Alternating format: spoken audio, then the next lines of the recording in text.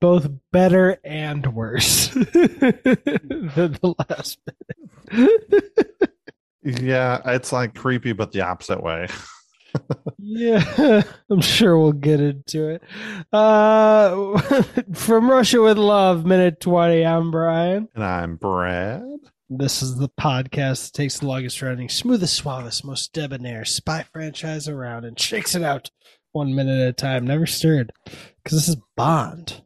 Minute Bond. And good sir, what happened in this minute? He uses his beeper to go back to his car to call Moneypenny. I will say I didn't expect his car to be there. and like have like a traditional phone in the passenger seat, I guess, because you drive on the opposite side. So yep. I assume that's the passenger side. Yep. Even though the steering wheel kind of looks middle-ish, but might be just the way the camera is. It's just the way the camera is. So yeah, he goes to his car, picks up his phone, gets to have a wonderful, quippy conversation with Moneypenny about reviewing an old case. Yeah. AKA Sylvia Trench. Yeah, so the reason I said better and worse was, one, she is assertive. She gets on the phone with his job and says he's not coming. Worse, because I mean, if it's in private and there's a little dom sub going on, hey, you do you. But like when he just behave, I would have expected that more out of Austin Powers, like we were mentioning last minute. Except I would have expected the woman to smack his hand and him say, "Oh, behave." Yeah, but like she takes it in stride. Because then she's like, she kind of like rolls her eyes a little bit, and she's like, last time he said that, or what does he say before this? He says, we'll have to do this another time very soon. Yeah. And then she says, last time you said that you ran off to Jamaica.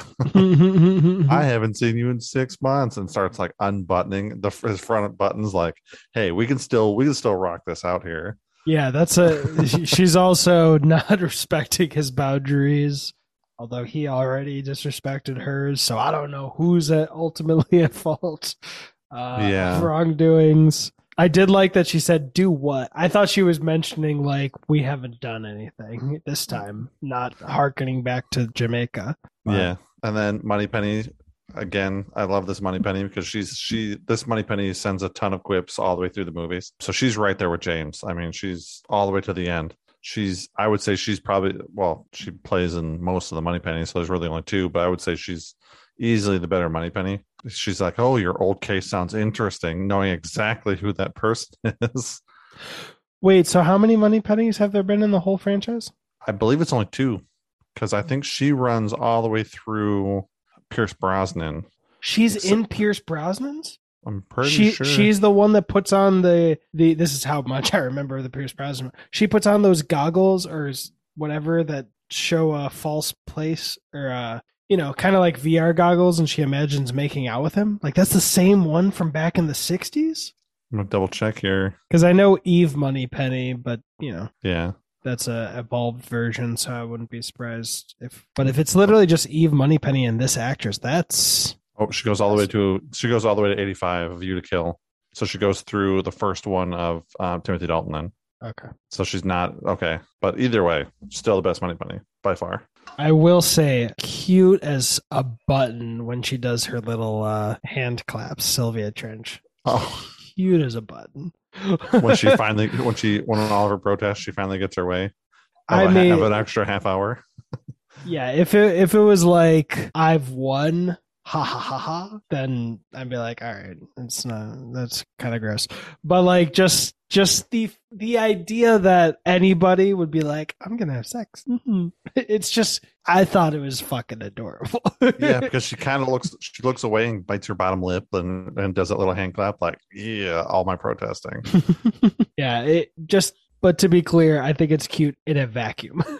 Yes. The other weird shit around it, the people need a therapist to come in and be like, okay, this behavior is not okay. But just that tiny little I thought it was cute as fuck. But we yeah, cannot forget the ending of the scene. a beautiful transition. Yep. From him opening up the convertible's hood to basically close it to give him a little bit more privacy, to opening up a door and doing his traditional hat throw sequence. Yeah. and that tradition stands for quite a while. We'll get to it in farther movies, but there's one time where he comes in, he goes to throw his hat, and I think Moneypenny says, "Oh, he moved it," meaning M, and it's right next to the door, so he can't throw it. He just has to put his hat there. And there's a couple times where it's like fuzzy out of frame, and he throws it, and then as he walks by, you can see the hat jiggling on the hat rack. So I mean, it's a very traditional scene that they'll do for quite a while. I think they've stopped doing it.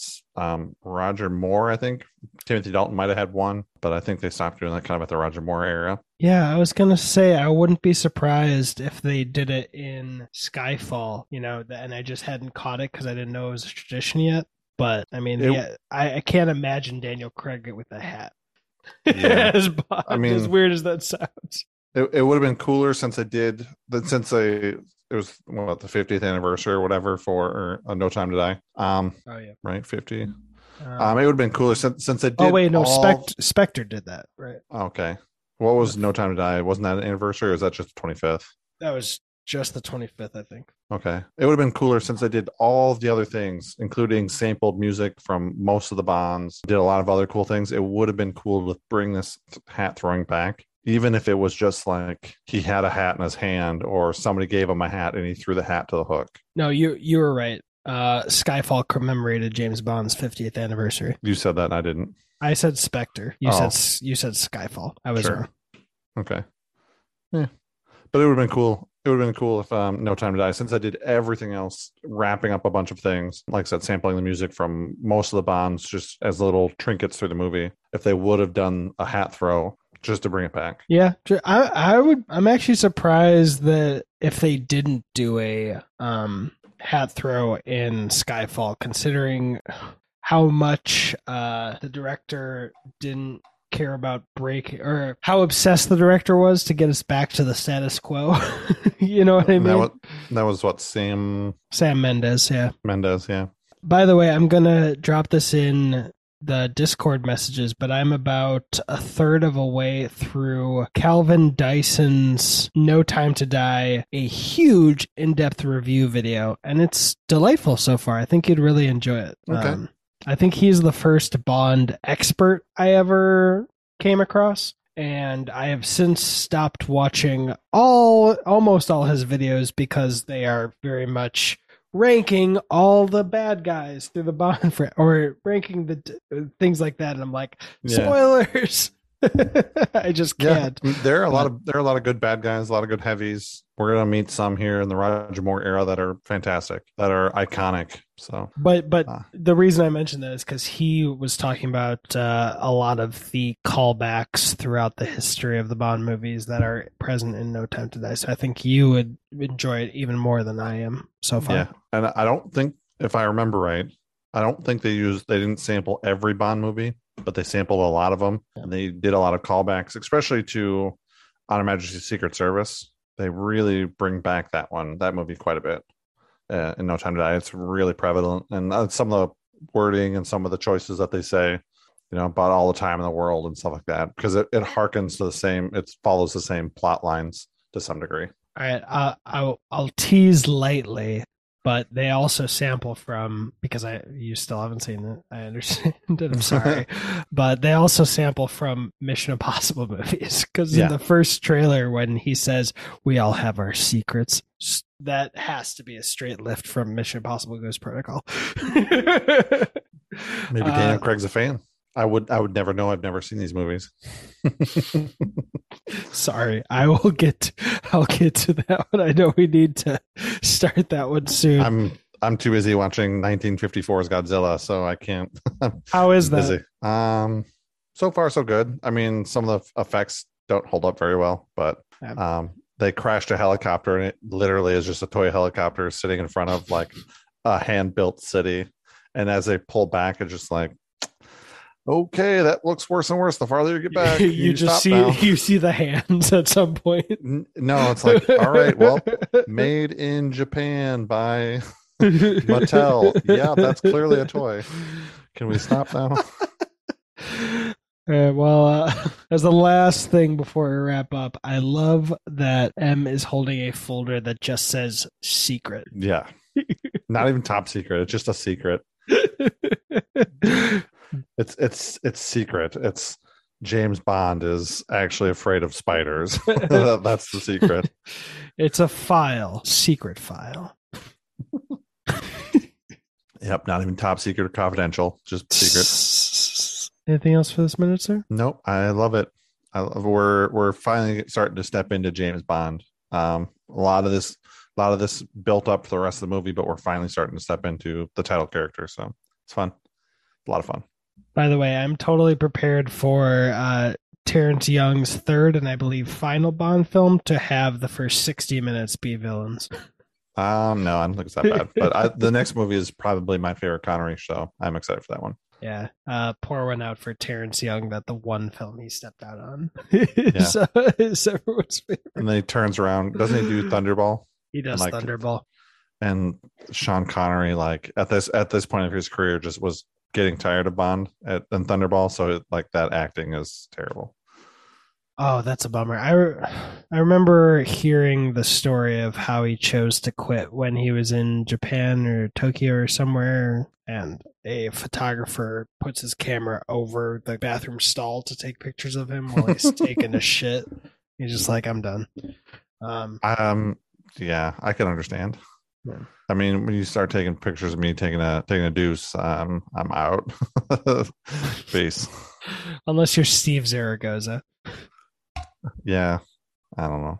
Don't know who that is, but he's a YouTuber. And I forget what he was talking about, something benign, and then he just slowly keeps pulling out until it's clear that he's on the toilet covering his junk. He's just like talking about something idiotic, completely unrelated. Yeah, if I was doing it for a joke, that's one thing. But like paparazzi sticks his camera over there, probably. Yeah, I'm probably done with you. My name is not Brian. My name is not Brad. And that was money. Every penny of it. Every secret penny. Just the secret, not top secret.